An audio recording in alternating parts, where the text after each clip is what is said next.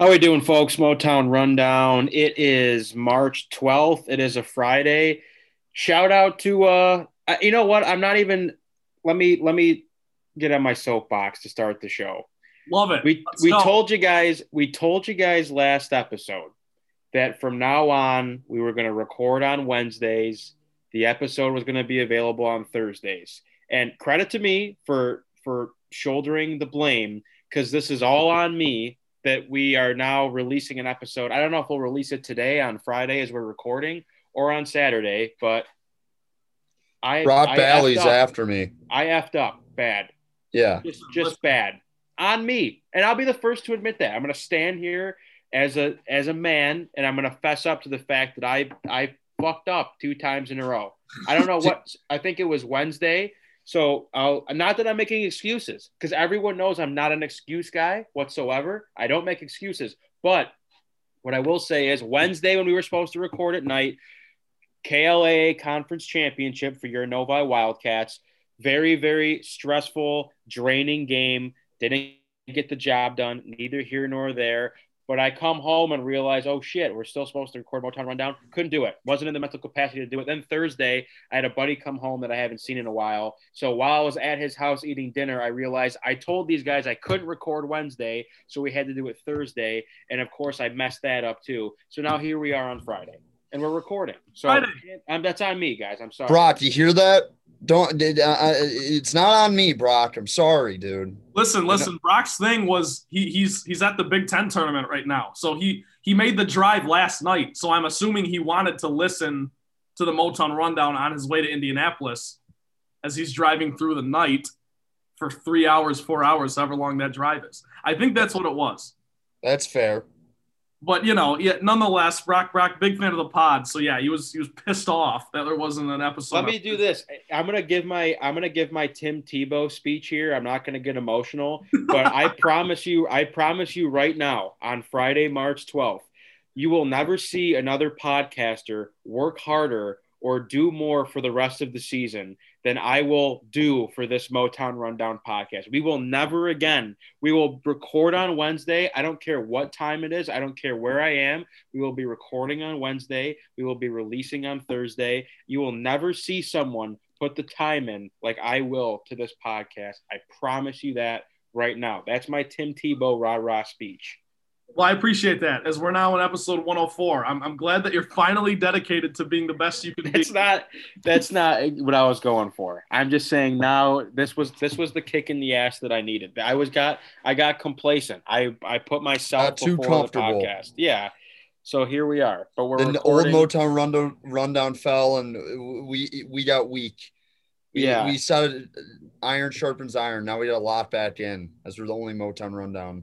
Probably not. Phoenix, there's probably like 3 other ones, to be honest. Like a phoenix from the ashes. Yeah. We rise into this beautiful new podcast, new life. Before we do the Detroit stuff today, it is March. It is madness. I was looking forward to watching Michigan State play Michigan again today, but why would they meet my expectations? Let's do a little Michigan State basketball corner with Ryan Collins. And Trent, you can jump into because you're they're just really inconsistent. And I mean, yesterday they just that was such a mentally weak performance. Like they got in a little foul trouble and they just kind of folded. Like they weren't ready to play at all in the second half. Like the first half, whatever, you get in foul trouble, you let them back into the game. But second half, that was a joke. So I don't know. They're gonna be a 10 or 11. I'm hoping for a 10 because if they get a 10, I actually think they could beat a 7, and then they could cause a 2 some problems because they're just Michigan State and they have winning DNA, like Gabe Brown, Aaron Henry, and all those other guys. I mean, we're a part of that Final Four team. We're a part of watching Cassius Winston. That stuff helps in March Madness, to have that continuity. So I'm not gonna count them out of maybe being able to be a little frisky in the tournament, but it is what it is. I mean, they made the tournament. They beat Michigan once. I mean, that's basically all you can ask for at Izzo. Bet where we were a month ago after that Purdue game. It's pretty remarkable. So I'm not going to complain just because they lost to Maryland yesterday. Yeah, you know what? The other thing is now they get a full week off to rest. They're not spin zone. Love the spin zone. They're staying in their nice hotels in Indianapolis for a full week, And then we just have to wait till Sunday to see what seed they're going to be. And you know what? Like, Collins, you alluded to it. It's better to be a 10 or a 7 than it is to be a 9 or a 8. So you almost – I'm not going to say you're glad they lost, but if they beat Michigan again, then that's kind of like the conversation for the committee of, oh, are they a 9 seed? And then you're looking at, oh, they got to play Baylor in the second round. So also, what's it called? You limit your exposure so you don't get COVID before the tournament. You just see like Kansas – just had to drop out of the Big 12 tournament. Duke yesterday. I think someone else. Duke is such a hoax. I think Coach K just doesn't want us. They would have beat Florida State, so I don't know if that was a hoax. I don't think they were gonna be. That was tough, dude. That's like tough. Like that walk-on has to bear that. Yeah. Like, yeah, it was a walk-on who got it. Like go yell at the guy who looks like Ryan Collins on the back. Like, how does that come out? Like, you know what I mean? Like, yeah, like. That's really tough. No, like it's like it just happened. Let's not put the blame on anyone. Nope. Timmy Jr. over there, all on you. That's why Duke's not making the tournament this year. It's kind of hilarious if you think about it. Coach K, retire. Retire, Coach K. How old is he? I think he's 70. He's in his 70s. 250. Yeah, he is in his 70s. He's in like good shape though for like a 78-year-old man. I feel like. Yeah, he doesn't look bad. I feel like he's got like 5 or 6 more years under him, and he's to be like 85. Like, think about that. He is 74 years old. Okay, yeah, he'll be like 8. He's a coach till he's 80. We'll see. But anyways, sorry, I'm not calling for his job. I just think he kind of lost his fastball this year. Yeah. All right. Well, let's stick on the basketball train as we move into the Detroit stuff. We got Pistons, Tigers, and Lions are back in the news this week, so we'll talk about a ton of Lions stuff at the end of the show. But I guess, All-Star break was just this weekend, correct? Or I guess this week. We talked about Blake Griffin being done essentially with the Pistons.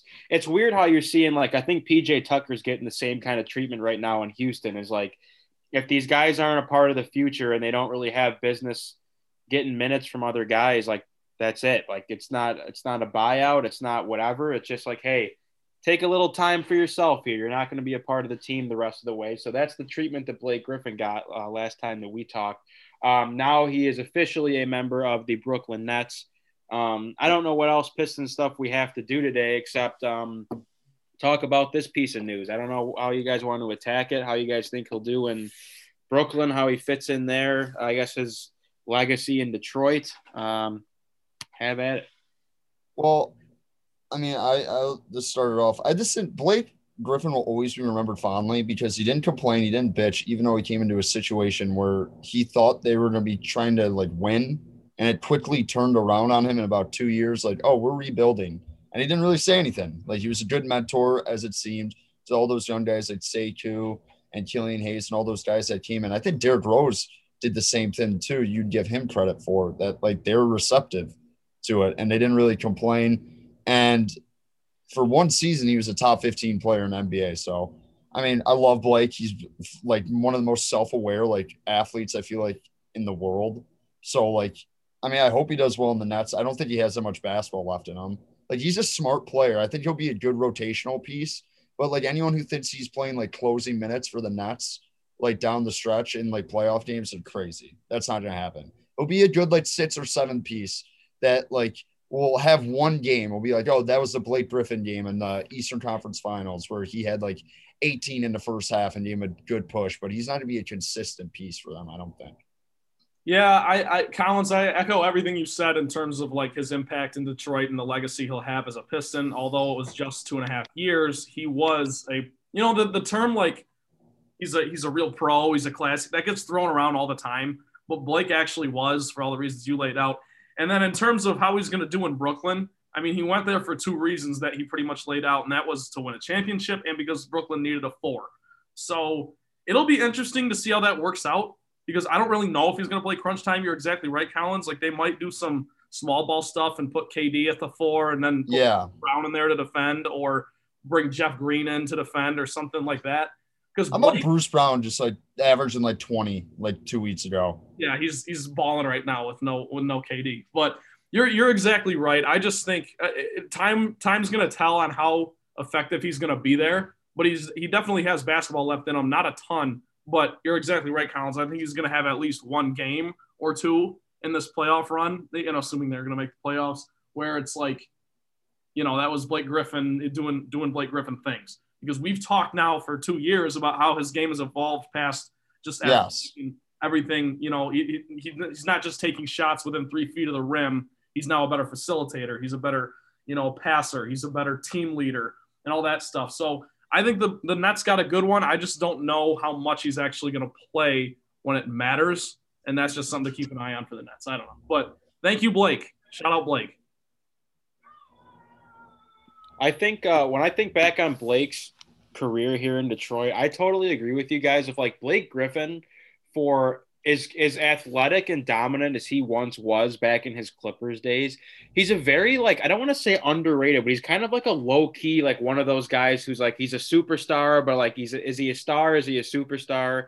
And obviously as time has gone on with injuries, he's kind of fallen off the path a little bit, but no, I completely agree. Like Blake Griffin, just one of those guys who unfortunately was put in like an impossible situation, and his contract was just so bad from the circumstance of like, as he gets older, there was no way he was going to live up to the amount of money that he was getting paid. And it just goes back to the whole Stan Van Gundy thing and essentially setting the Pistons back a decade with all of his moves. But I think Blake really embodied the city of Detroit as far as being one of those lunch pail guys that just shows up and goes to work. And like, yeah, he was the reason why you watched the Pistons for the last, X amount of years that he was here. I mean, there was really nothing else that would like spark your interest until this rebuild actually started going on. And now you see guys like Saddiq Bey and Sekou and Killian Hayes, who obviously you haven't seen in multiple weeks now, but, and now I think that's, and especially that Derrick Rose has gone too.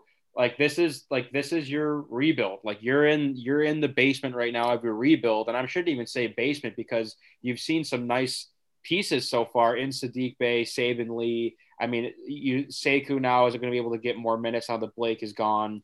But either way, as far as Blake's career in Brooklyn goes, did you guys see those videos on Twitter of Blake in practice? And people were saying like, oh, he was just holding out on the Pistons to try to get moved or something like that. Yeah. Like he doesn't look explosive. Like he's not explosive anymore. He's on two bad knees. But I mean, Blake Griffin is a guy that's a seasoned veteran and is a pro's pro, as you said, Trent. Like he'll come down the stretch in playoff time. You're gonna see why the Nets. I mean, we're so hell bent on pursuing Blake Griffin, and he's gonna be a nice piece for them. So, other than that, I got one more thing. Yeah, go ahead. Can I give my quick Ben Wallace spiel? Oh yeah. Go ahead. Well, were you done with Blake, or were you ready? Yeah, I got nothing left on Blake. I was gonna move on, but yeah, so he's a finalist to be in the Hall of Fame this year, correct? That's what we're looking at. He is a finalist, and I'm assuming everyone listening to this is a Detroit Pistons fan, and they would like to see Ben Wallace in the Hall of Fame. I just wanted to highlight some things real quick because it gets thrown under the radar too much. He won 4 Defensive Player of the Year awards.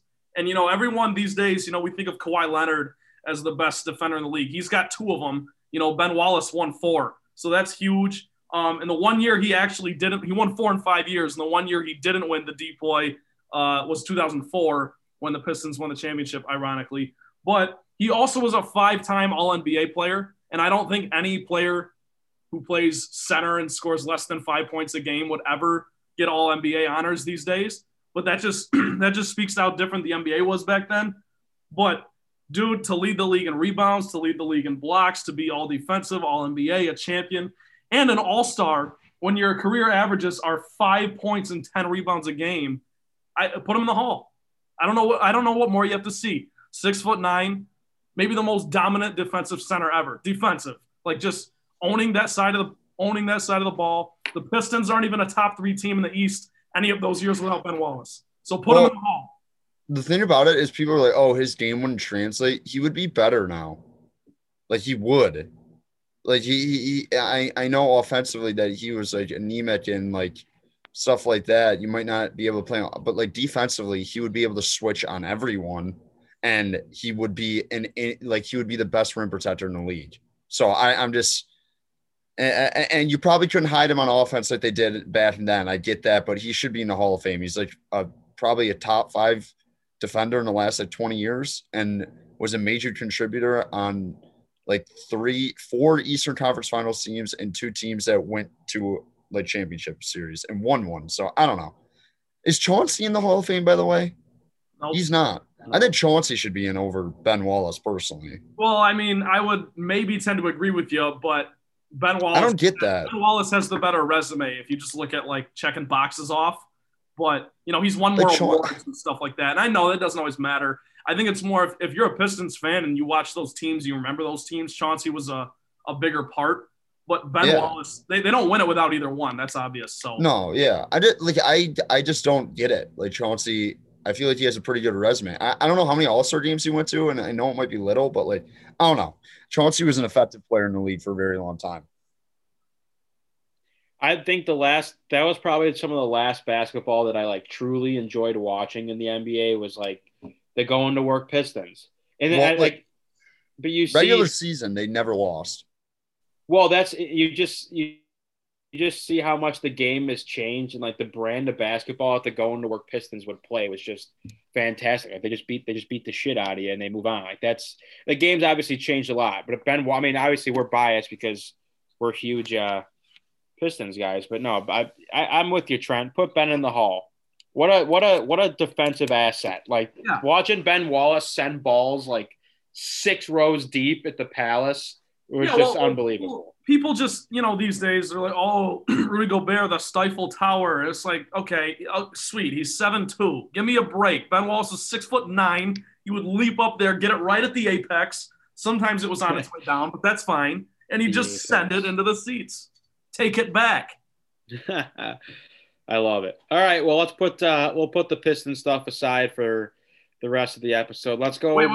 Also, great. Sorry, I don't mean to keep interrupting. No. It's fine. Ben Wallace and Rabs, I know you'll agree with this. Ben Wallace, probably the best PA intro of all time. Yes. Yeah, from Virginia Union University. So I just want to throw that out there. Ben. Yeah, I know. Then I don't know. I kind of like Chauncey's better. Wearing the red, white, blue tonight. 6'3", Chauncey, Phillips. I like that one a little bit better. Mason's a legend. It's all. I feel like Mason's kind of lost the juice in recent years. He needs to. Yeah. I just want the Pistons to be good for Mason. For Mason and George Blaha. Yeah. George Blaha is going to call games until he might die in the booth. Like I hope he does because he's fantastic. He'll probably be a consummate pro at 99 if he gets there. Hopefully. Yeah. Well, also one last quick shout out for Ben Wallace, co-owner of the Grand Rapids Drive. Yeah. Oh, that's right. People forget that. They're moving to Detroit, though, aren't they? No, they're staying in Grand Rapids, and they're affiliate with a different team. Oh. That's so weird. Yeah, because the Pistons wanted their G League team in Detroit. That makes sense, but it's just weird. Like, I live in Grand Rapids. I've been to some of that place is a dump. Deltaplex? Yeah, it's a fire hazard, dude. Holy shit, it's a dump. Saw Luke Combs there. Either way, I digress. Spring has sprung. It is a beautiful day. It's been a great stretch of weather here in Michigan. It really has been beautiful outside. It was like 70 degrees yesterday. But the Tigers are rolling in spring training down in Lakeland right now. I guess some storylines to look at, some players that have been awesome that I love to see. Willie, again, it is spring training. They've only played about 10 games or so. Jamer Candelario is batting .412 right now. Willie Castro is batting .389. Akil Baddoo, I don't know if I'm saying his name properly, the guy that the Tigers got in the Rule 5 draft, I think that's what it was. Batting .357. Cody Clemens through 9 games is batting .333. This Dylan Dingler, the catcher from Ohio State, batting .333 as well. So I think the bats have been really ripping for the Tigers, at least for the guys that you were looking to turn the corner and really solidify a spot in this lineup this year. Riley Green has struggled a bit through 7 games. Robbie Grossman's only batting like 175 through 8 games too. So there's a couple guys that you're looking at and wishing they would kind of get the bats going, but there's a lot of spring training baseball left to be played here until opening day comes around in April. Other than that, pitching wise, just looking at these ERAs, and obviously you can't, that doesn't tell the whole story, but through 3 games, Buck Farmer's ERA is above 30. So you hate to see that. Matthew Boyd's had a couple good outings. Obviously, these starting pitchers don't really pitch a ton of innings in spring training, but either way, spring is rolling. I don't know how much you guys have been paying attention to the team and whatnot, but well, what's it called? I've told you I got like a group chat with a bunch of Tiger like psychopaths. Like they grind and I'm like, it's like noon and whatever. And there's been a college basketball wall to wall, I think, for the last like week, basically, and some other stuff. So I'm watching like sports or I'm watching Malcolm in the Middle or something. And I got buddies going like, nice AB, Torkelson. Get this guy off the team. I'm like, what? I'm like, where are you guys even watching this? I don't understand where they're getting it. But like, I mean, Torque hasn't looked great from what I've perceived from my group chat. But I mean, it's early, so I wouldn't like worry there. But looking at this roster, I'm curious about the outfield, and I'm very curious to see what the opening day roster looks like. And I was going to ask you this: who do you think gets the opening day start? Because it can't be Boyd again, right? Fulmer. No, it won't be Fulmer. It won't be Fulmer. Dude, Fulmer. I think he's only pitched in. Yeah, I would actually say Turnbull. I would say Turnbull. Fulmer's been in 2 games this year. Wasn't it Turnbull last season? No, it was Boyd. And he got rocked the first inning against the Reds. Yeah, shocking. I got to watch Matthew Boyd back-to-back home runs to lead it. Well, I don't know what that stat was last year about like how many starts in one season have you allowed like back-to-back. He had like 5 starts that he allowed back-to-back home runs in the first inning. It was unbelievable. I'm so sick of watching Matthew Boyd. But I think it'd be Turnbull. I think it looks like Michael Fulmer's stats. He's pitched in 2 games. He started 2 games. 4 innings, he's allowed 6 hits, 7 runs, 7 earned, 3 home runs. Not good at all. Like just really, really bad. Yeah, he's got to get it back. I guess the only reason I say him for opening day is because it's juice. I think everyone is kind of excited to get him back and stuff. But if you're gonna follow the traditional pitch your best player on opening day, then yeah, it'd probably be Turnbull, right? Yeah, I think so. Spencer Turnbull's an interesting character because when he first came onto the scene, he had a really, really strong case for being a guy that would just cement his role in the rotation. Obviously, the last year and a half, I don't think he's pitched quite as well, but a lot of it, I think, was circumstantial as far as not getting a ton of run support.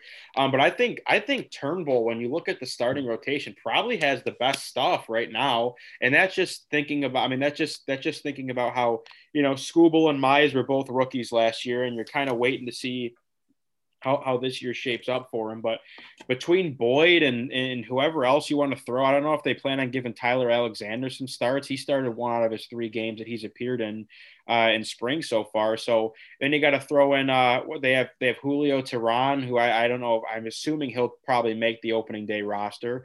But I think Spencer Turnbull's a guy that you look at, and I could see the Tigers looking at him to be a guy that could be your 4th or 5th pitcher in that rotation going forward. I don't know what Spencer Turnbull's ceiling really is, but I think at this point, he's probably going to be your opening day starter. And depending on how these other pitchers shake out between Skubal and Mize and Manning and whoever else you're trying to get some time in the starting rotation, I'd like to think that Turnbull is going to be kept around. I have to imagine that the Tigers stock and Turnbull is way, way higher than it is in Fulmer right now. Like if Fulmer doesn't have a good year, I can't imagine he'll be back next year. Well, the way this Tigers pitching staff is right now, it's the juice is all in the younger dudes who haven't quite arrived. And I don't think that's really a hot take. Like if you look at it, it's like Matthew Boyd, like you laid out, Ravs. Everyone's kind of sick of him. Fulmer, his stock has gone way down, like you said. He's just injury prone. And then it's like Turnbull, yeah, he's your guy right now. But on a championship team or even a winning team, a perennial playoff team, he's like maybe your second guy. So the juice is definitely more with the younger dudes, but obviously you can't give them the opening day start yet because some of them aren't even full-time starters. Yeah, I what's it called? Looking at the rotation, and Fulmer, I don't know are they gonna do the whole pitch count thing again? They better not, dude. Was ridiculous. So asinine. Well, that's pitch 2 innings. Analytics is ruining baseball. I get it. I get the reason for him. It's a little different, but it's just stupid. It's like it's a strict number. Like, you can't go past 70 pitches. It's like, what the hell? Well, he would just pitch like 2 He innings. was pitching like 4. Like, he was literally throwing like 45. And I get it. Coming back from an injury like that, that's fine. But the thing with Michael Fulmer is, like, he's not like a 20-year-old kid. You know, he's mid-20s now. You need to give the guy a somewhat of a legitimate shot to prove himself and get Like, some if he's get some healthy or innings. not. Yeah, Yeah. exactly. Like that. And that's, I don't know. Just don't do that. How about that? We'll just leave it at that. No pitch because count? that was like infuriating to watch. So I don't know if they they have any plans to like move him to the bullpen too. If he's like not, I mean, he really hasn't gotten a shot in the bullpen. I don't know if they're going to look at him and go, "We want to keep you around because, like, you know, we think you have some decent stuff, but we just can't start you." Like, that's, and Daniel Norris is another guy too. Like, is he going to get innings in the starting rotation? I'd like to see him. I mean, he's been pretty decent to start the spring. he was good last year. So I'd like I to don't see know. him get some innings in the starting rotation. I'm a proponent of keeping him in the bullpen just because, like, if he's comfortable there, keep him there because he was just so good. But I mean, this year's gonna be way different than last year, the way how they handled their pitchers. So I'm just very interested to see what they do with Fulmer, what they do with Turnbull, what they do with Boyd, and like because they have to. I'm assuming they're gonna come out of the season with a 6-man rotation. I'm just assuming the way it stands right now. For sure. So we'll see. I don't know. It is going to be interesting to see who, quote unquote, wins the battle for third base, because the way things are going right now, it's like Candelario, we've talked ad nauseum, should be your third baseman, but Isaac Paredes has kind of played well and he's made a case for himself. So it'll be interesting. Well, Paredes is going to be on the team. I like Paredes is not like some all-star, like like some all-world defensive third baseman. So I feel like you could find him a spot, like maybe you mix him in a couple games at like second base, because like unless his bat is that hot, like there's no reason to make sure that he's somewhat in the lineup at third base. But I mean, to be honest, I mean, I haven't been able to watch one. I watch highlights and stuff. Have they had Candy at first at all this spring? I believe he was there for a game or two, maybe. But I know, like, I've seen Torkelson's been playing at first with Candy at third. Miggy's had a couple starts at first. So it doesn't seem like they're trying to peg Candy into that hole of like, you're going to be the everyday first baseman, which I love. So is it Torkelson? No, it's Torkelson. If you see him this year, I'd be surprised. I could see you potentially seeing Riley Green come September. But I don't think that Torkelson is ready to play yet. But it just seems like, because again, we have to remember too, under Gardenhire's tutelage is where the talks were like, we're going to try to put Candy at first and we want Torkelson to become a third baseman. So I don't know if that was coming primarily from Al Avila or Gardenhire, but it seems like with AJ Hinch, I mean, it would just, again, it's the right move to play him at third every day. So Nico Goodrum's had a pretty decent spring. I talked about this last week. I'm fine with him playing first base. Like, if you want him in the lineup to just take some of the starts away from Miggy at first, fine, go ahead. But I would like to see Torkelson become like be a everyday first baseman. If he can hit, like, play him at first, and Miggy can DH the last year or two of his career. Like, that's, I don't see why it has to be that complicated. So I don't know. We'll see. I don't know. I mean, we're gonna see like the next couple of weeks, and like when it's like the roster like gets finalized. But I mean, right now I don't have much to say other than the fact that Willie Castro looks awesome. Like, looks like the Tigers. I mean, I think they gave up Leonis Martin. Yes, that was that trade. Yep. So I mean, that's like one that they kind of stole. Like, just a 5-tool guy. Really, given the fact that they've dealt the other players they've dealt away and haven't really gotten much. That's unbelievable that Leonis Martin is the best trade the Lions have made in this rebuild. But hey, I want to bring up one more thing to you guys, because I know you both feel some type of way about the shift. It looks like AJ Hinch is going to shift a shit ton. Like, he's just that's what he does. Shift. Well, that's what everyone like. Like the shift will. If you watch baseball day in and day out, like the shift probably like statistically it made sense and it works. But like as a true blue baseball guy, there's nothing more infuriating when there's guys on second and third and you're in a shift and it's like a routine ground ball to the second baseman and there's nobody there. Right. It will literally make you want to like rip your hair out and jump off a building, because you're just like, it works. You're like, so it's like Stokes should have been there. Like, what are we doing here, Dart? Like stuff like that. But I mean, That's what the Astros did when he was there. They shifted a ton, and they're big into the analytics. So I mean, I'm not surprised. The whole shifting thing causes so much controversy, and it's funny I totally see both sides of it. Like, they should get rid of it, dude. Well, that's the thing, is like getting rid of it's. I don't even know how you would make the rule. Like, you have to have 2 infielders on the right side of second base and 2 on the left, like for every at bat. Like, I just think that when it comes to defensive alignment, obviously if the shift, they wouldn't shift on batters if it didn't work. So on one hand, it's like it's just good strategy. I mean, outfielders have shifted for years. You just play, if a guy's more of a pull hitter, you kind of, you shade your center fielder to one side of the outfield or whatever. You move your corner outfielders closer to the line or closer to center field or whatever. But I do understand the sentiment of, like, when you get a guy like Christian Stewart up at bat who literally only pulls the baseball, and you stack every single infielder on the right side of second base, it's like infuriating, because you're like, just lay a bunt down the third base line, or just poke one out to left field, or go oppo, which obviously is much, much, much easier said than done when guys are throwing 101 miles per hour at you. So I don't know. I know there's been talks about, like, you'll see every summer or every offseason on Twitter, people like, they need to talk about getting rid of the shift and this and that. And like, I don't know how I feel about it.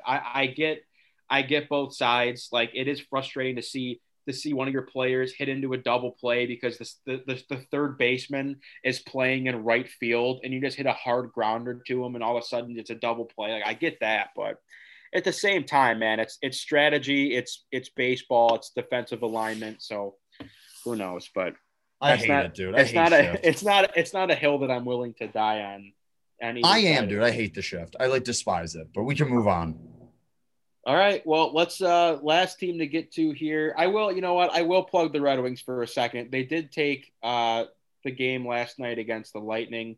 It took them to overtime in the game before they played against them, which the Lightning, one of the best teams in the league. So good for the Red Wings for showing some fight. There's my Red Wings talk for the week. There's really not much else to discuss until the trade deadline inches closer. So good for the Wings, guys. Thanks for giving us your best. But we'll move into Lion stuff now. It's awesome that we have a ton of Lion stuff to talk about. We have several cuts to talk about. We have, obviously, Kenny Golladay we'll touch on. I don't know where we want to attack it. Trent, where would you like to start with the Lions news? Well, I think first we got to talk about the whole franchise tag situation with Kenny Golladay and Romeo Okwara both hitting the market. That, to me, is the biggest news right now. Well, what's it called? TB, were you more upset that they're losing Romeo or Kenny?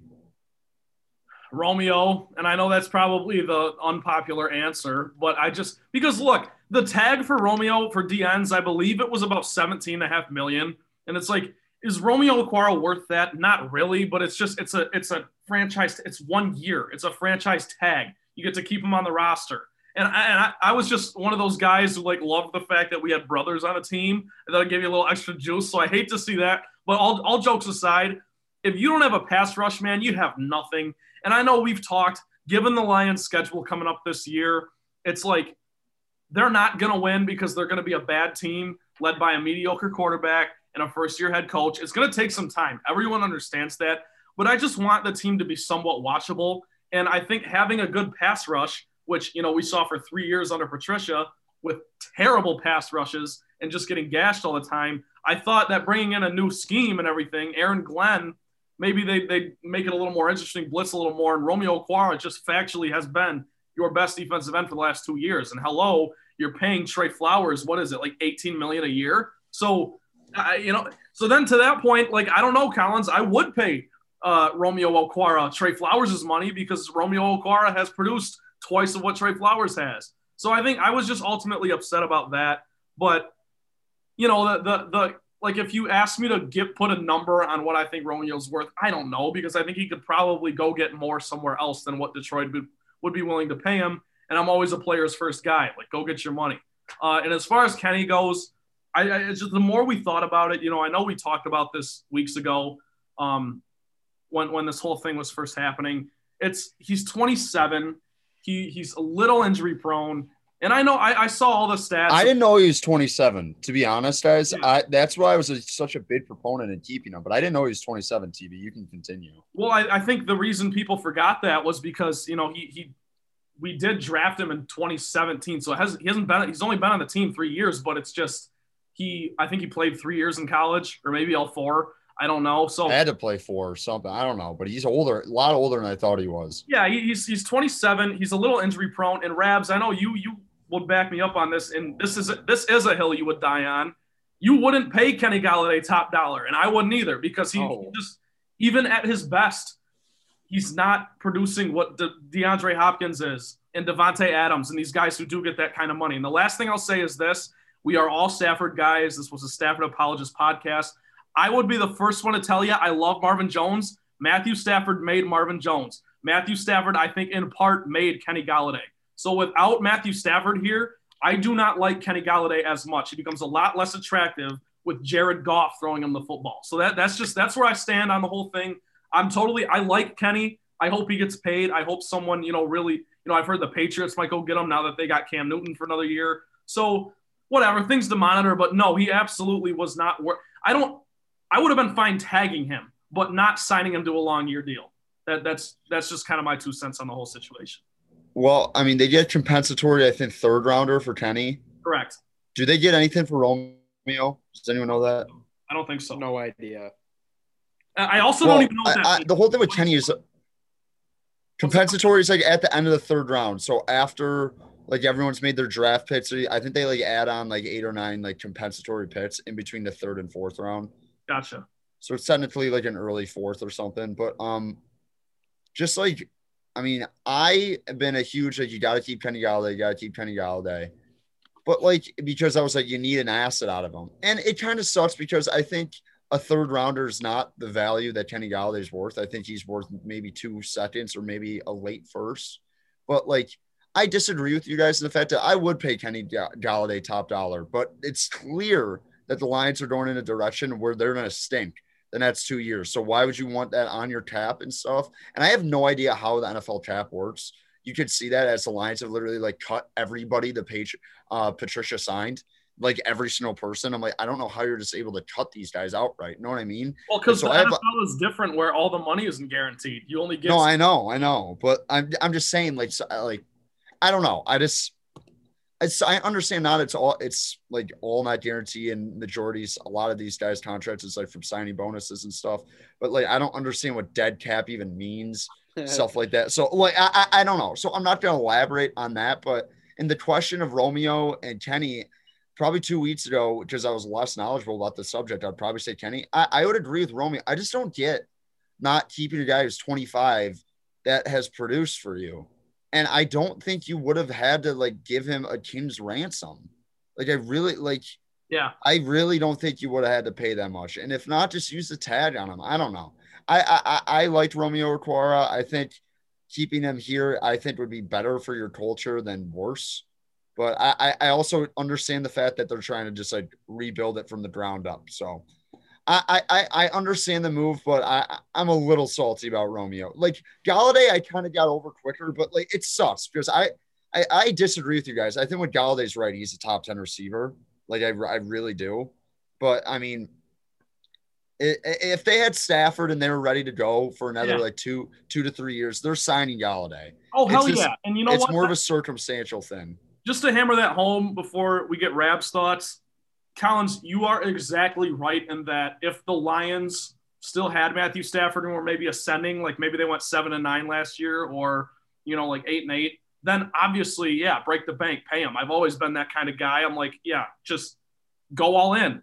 And you guys heard me beat the drum for 3 years on this podcast. Like, why not break the bank for some of these weapons? Just go all in these 3 years that you have Stafford on under his contract, and now he's moved on. But whatever. Rabs, what did you think about everything? Well, I think in regards to the franchise tag situation, before we talk about guys that got cut, I think what this shows me is that Brad Holmes is not willing to pay guys. He's not willing to have guys on the roster that make a ton of money for a team that he knows is probably not going to be very good right now. So not signing Kenny Golladay long-term. And as the year went on, again, I've loved watching Kenny Golladay. But as the year went on, it just became more and more apparent to me that he wants to get paid a lot of money. I'm sure there's a team out there that's going to pay a ton of money because I agree, Collins. I think when he's healthy, he probably is a top 10 to 15 wide receiver. But with that being said, as Trent said, I think a lot of Kenny Galladay's best production has come at the hands of Matthew Stafford being able to throw the ball in a spot where Kenny can go up and get it as this train is now passing by my office. Thanks a lot. I don't think it's like you look at a lot of like Kenny's catches. Like you hear this train? Yeah, it's unbelievable. It's like you're living at Holden Hall.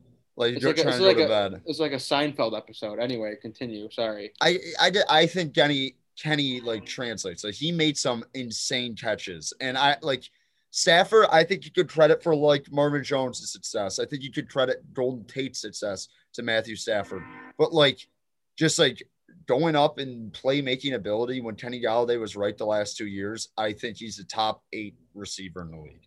Yeah, sure. I just look. I think back to my original point. I don't think that Brad Holmes, even for a franchise tag, was willing to hand the guy $17-18 million when he's probably just trying to find some guys that can fill the roster that are more of his guys. So I was totally fine with Kenny getting a franchise tag. I will say there is an element to like the wide receiver position. I don't necessarily want to say that wide receivers are a dime a dozen, but you can find good wide receivers deeper in the draft. You can find guys in free agency that can play. So it's not necessarily a spot to where I was like, oh, the Lions are making a huge mistake by not keeping Kenny Galladay.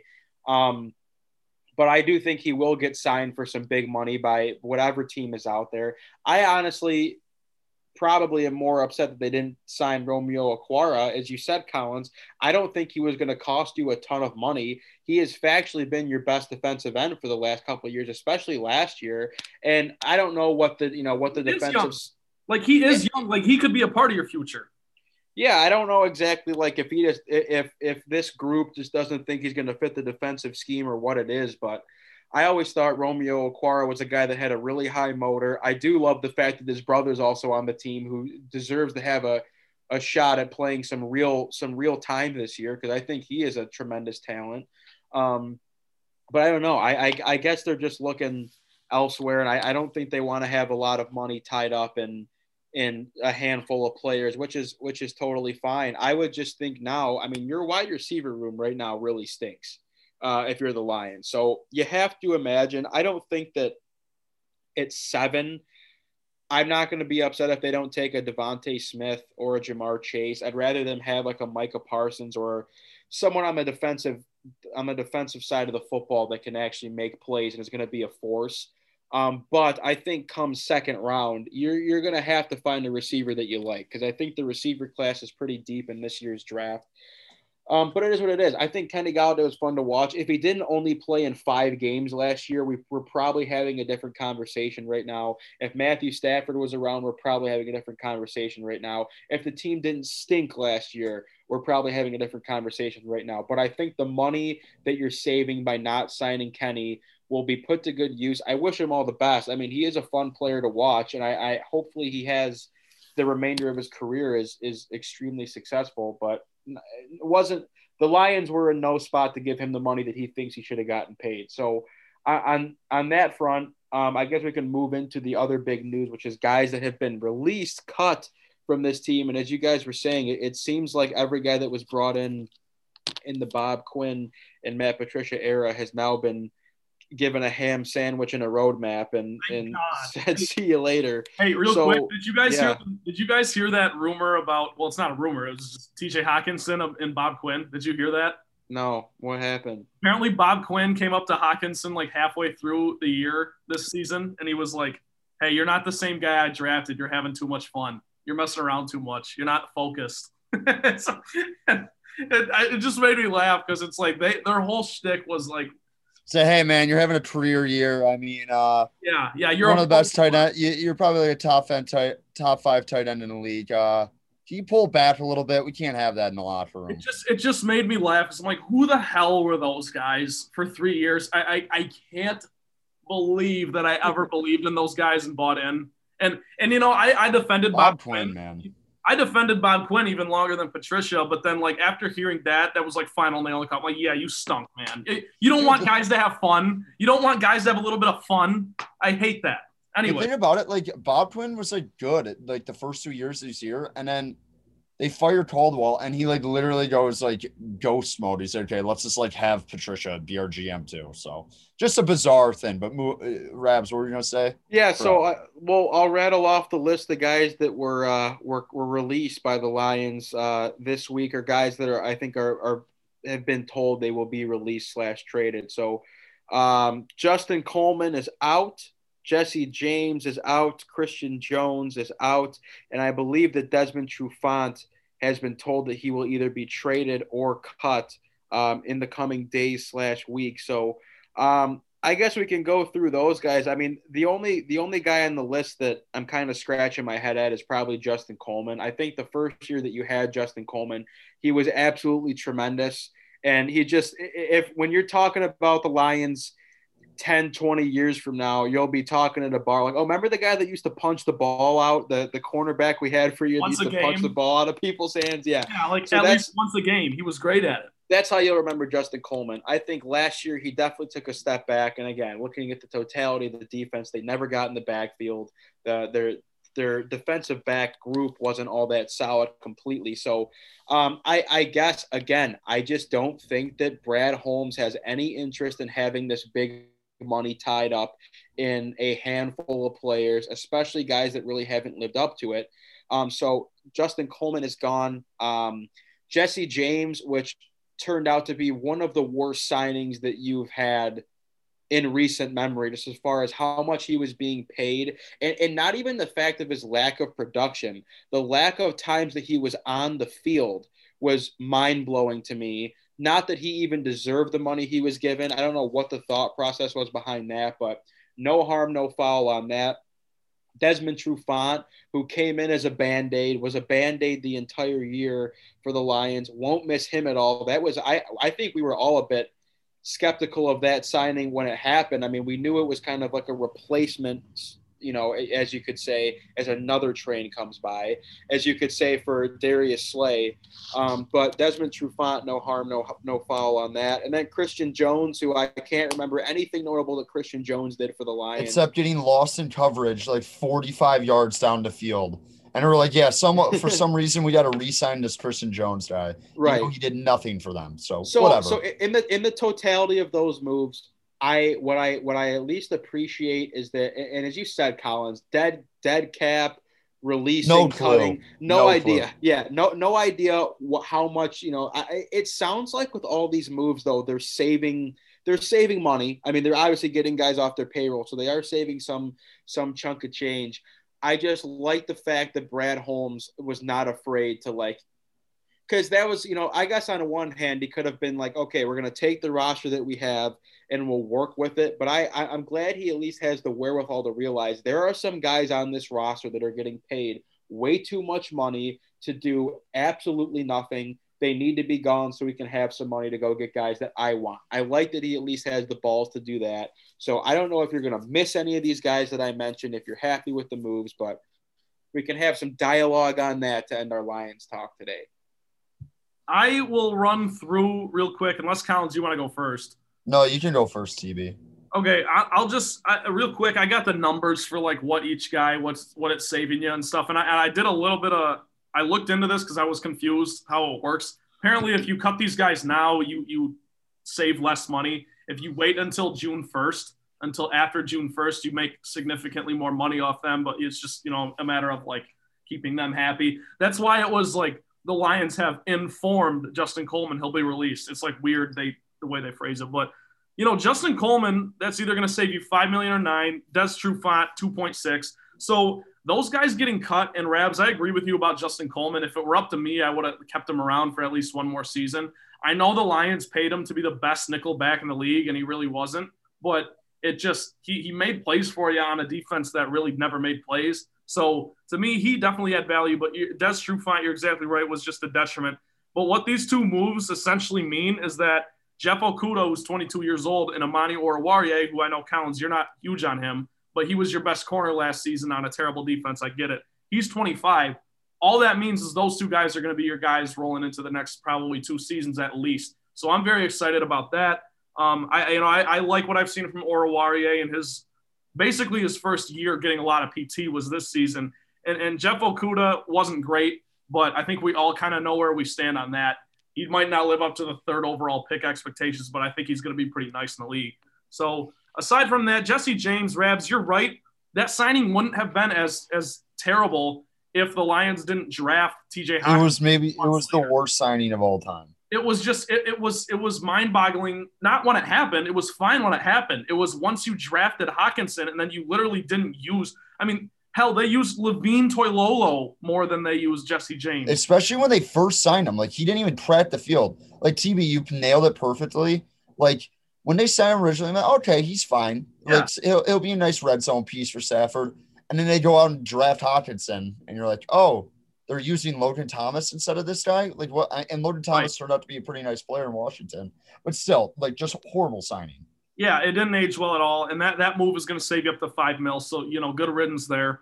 Christian Jones, I'm not going to even waste my breath. That saves you $2.6 million. And then Jamie Collins restructured his. I know you guys probably saw that. That saves you another $5 million. So essentially the Lions are going to be swimming in some of this dead money or whatever the hell it's called. But these moves were just inevitable. And if you're a fan of this team, you have to get a little psyched, because this just means that Brad Holmes is taking this rebuild job extremely seriously. And it's sink or swim next season for a lot more guys. Trey Flowers. I can totally see the Lions cutting him after the next season, or right before camp, or right before the start of the season, whatever the case may be. I know he's getting paid a lot of money, but I'm just saying Brad Holmes is making a statement here, sending some of these guys out the door. So, Collins, what do you think? I don't know. I think you guys covered it pretty well. I mean, Coleman, whatever. Like, it's kind of hard to pay a nickelback that much money when your cornerbacks are not a stable position. Like, I definitely think they're going to need to draft a cornerback at some point in this draft.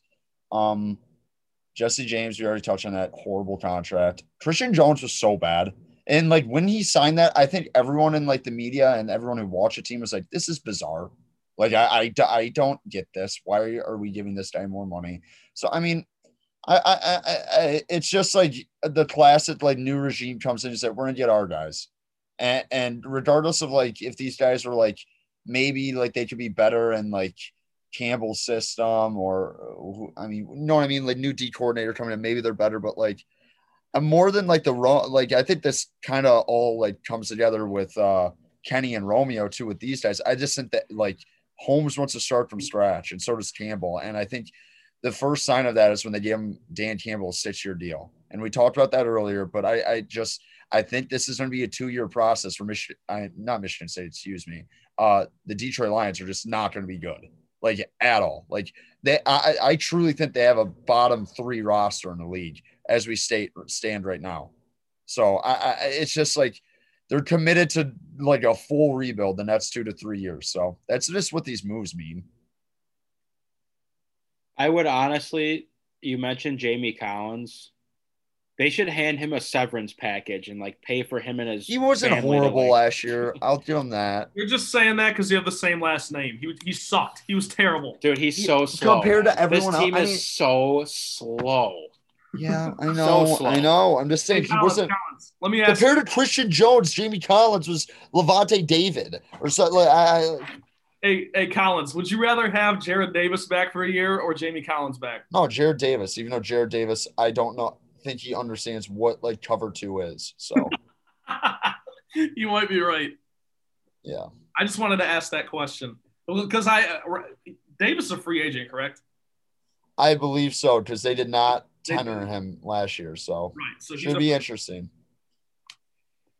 Whatever. Well, that's where we're at right now with the Lions. Good to have some news to talk about. Draft is what, in April, isn't it?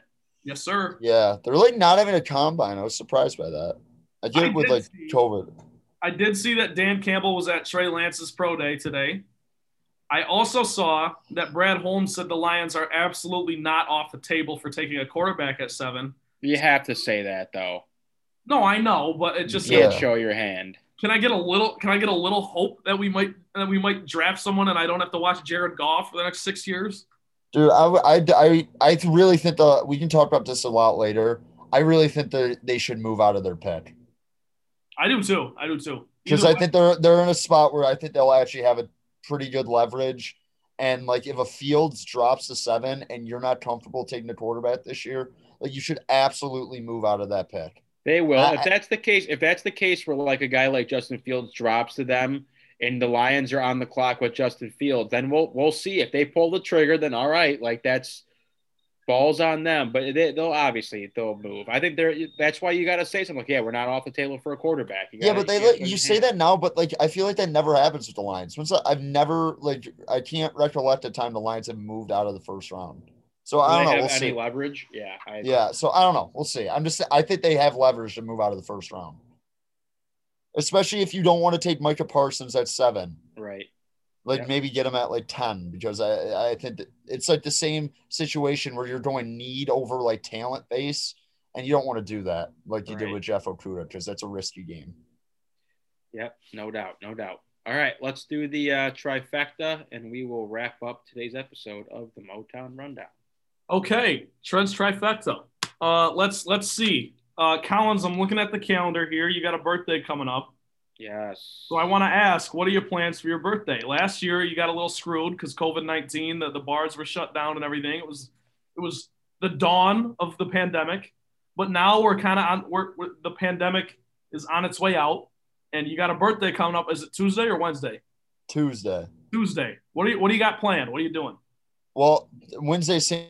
Patrick's Day, obviously. So that's the plan, basically. Tuesday, like the parents come up, maybe like a sibling or two comes up, or go get dinner, whatever, relax, and then St. Patrick's Day full tilt. That was gonna be playing last year too. But like it is what it is. All right, very nice. So, I mean, having a birthday on a Tuesday, like who cares? It's hard to get the people up and say, hey, let's go out. It's Tuesday. Yeah, no, I feel that. In between St. Patrick's Day and March Madness in the next couple days. That's a tough sell. Hey, you know what you should do on Tuesday?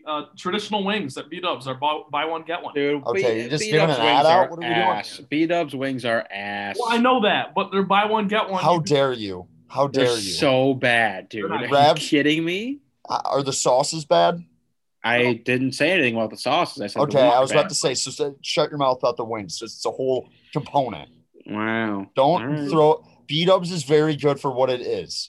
So I don't want any beat-up slander on this podcast. By the way, I don't think – I still have to decide if I'm going to wish Ryan Collins happy birthday this year, because I don't think he wished me happy birthday. So. Oh, I definitely didn't. I completely forgot. So we'll see. That's fair game. That's fair game. If I didn't wish you happy birthday, you don't have to wish me a happy birthday. It goes the same way.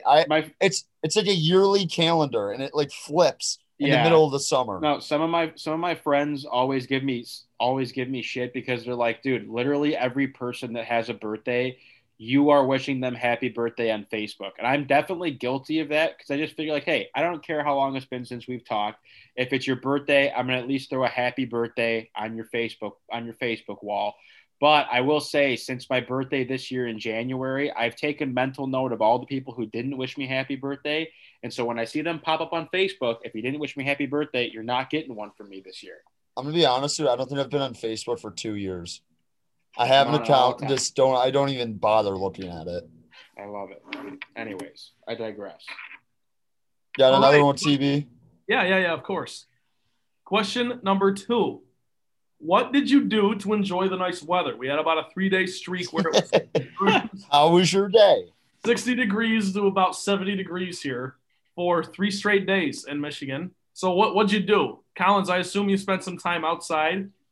Well, what's it called? It was super nice this is like everyone in college like knows this. There's like you always have like 2 to 3 weeks a semester where all your stuff is due at the same time. And it's just like, I got something on Monday, got something on Tuesday, got something on Wednesday, got something on Thursday. And then you're just like kind of over it. I was in the midst of this week, so I couldn't enjoy the weather, unfortunately. But it was very nice outside.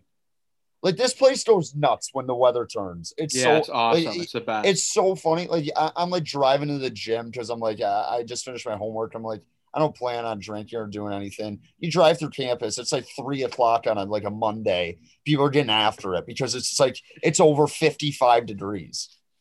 Yeah, that's the best.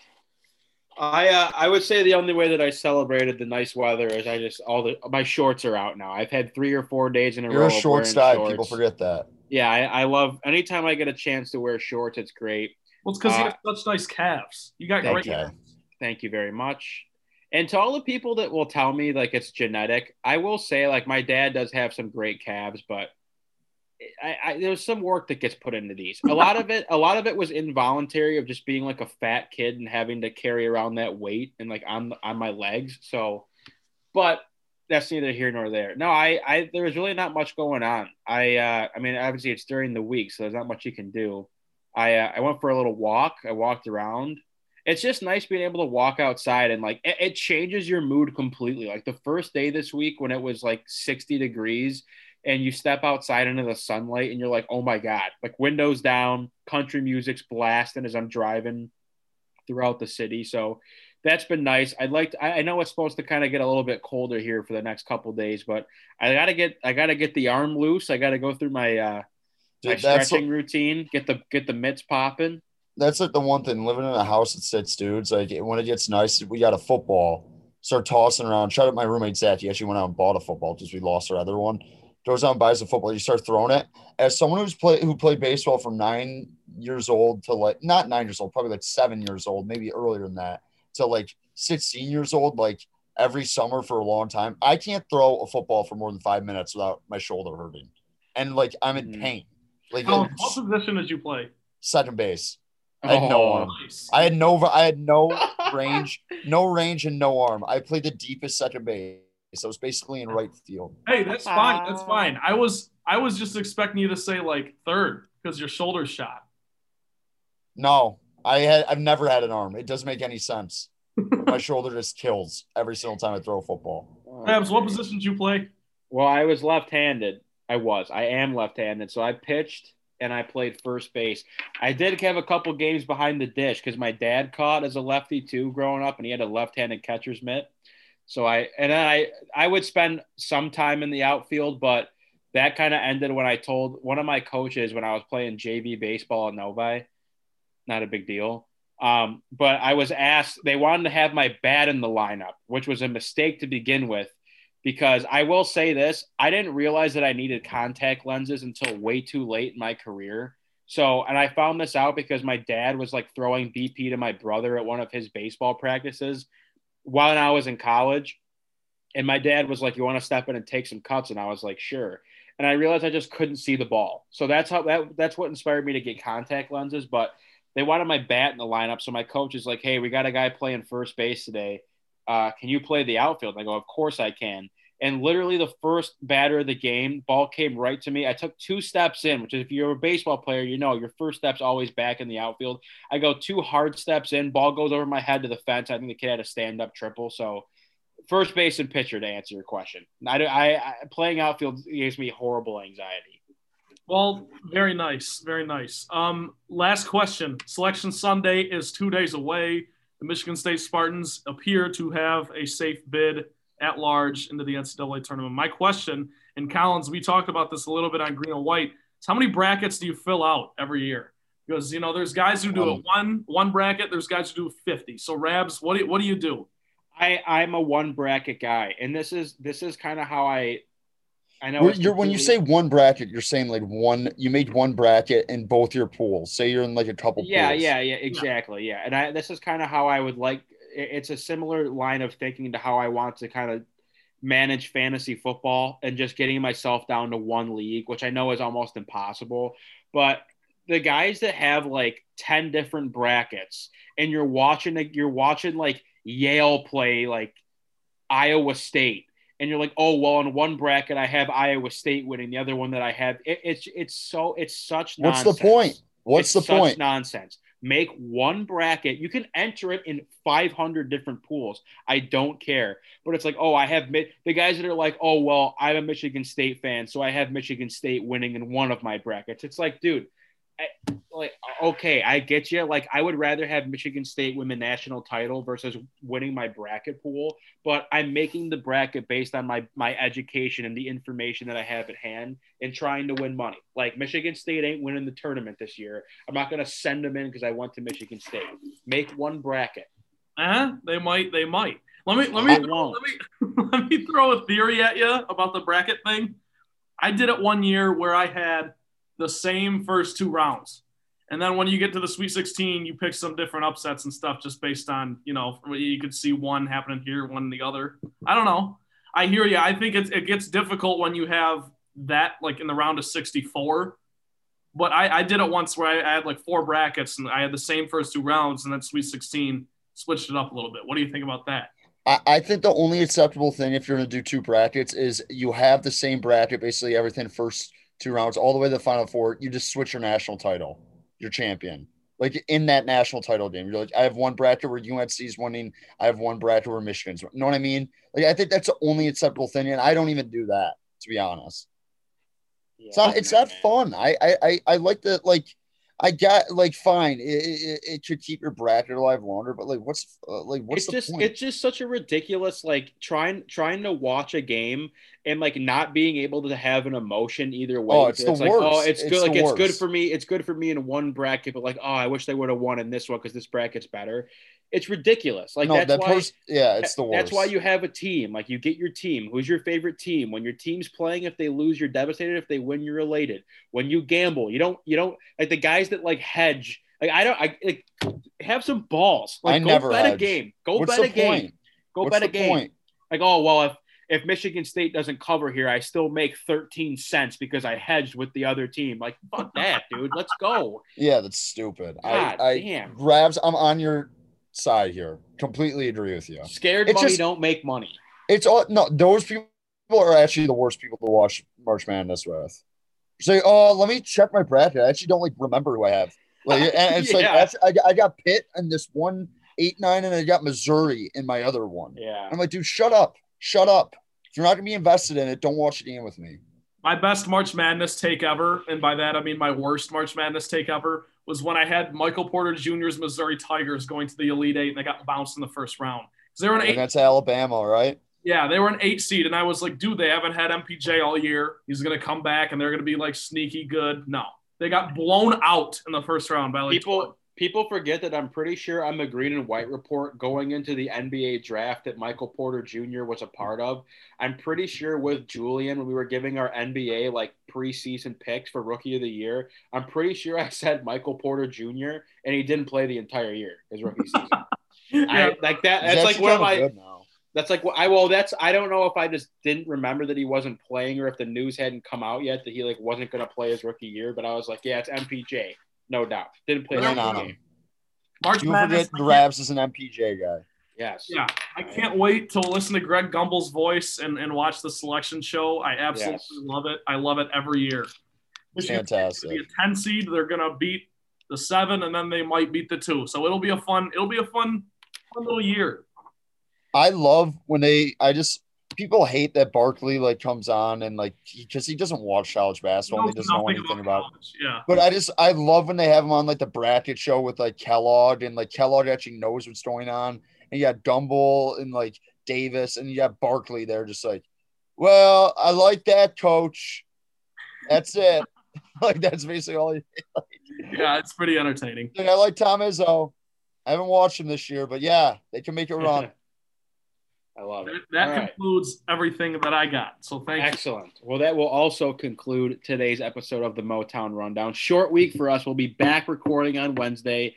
So stretch it out. Get your recovery. Now, I know. It's on my shoulders. I know. That's all for today's episode of the Motown Rundown. For Trent Bailey and Ryan Collins, I am Ryan Rabinowitz. Submit any questions, comments, or suggest topics for the show at Motown_Rundown on Twitter or on Facebook at the Motown Rundown page. Do not miss a single episode of the show. We're on Apple Podcasts and we're on Spotify. New episodes every single week on Thursday because we record on Wednesdays. No questions asked. We'll see you next time.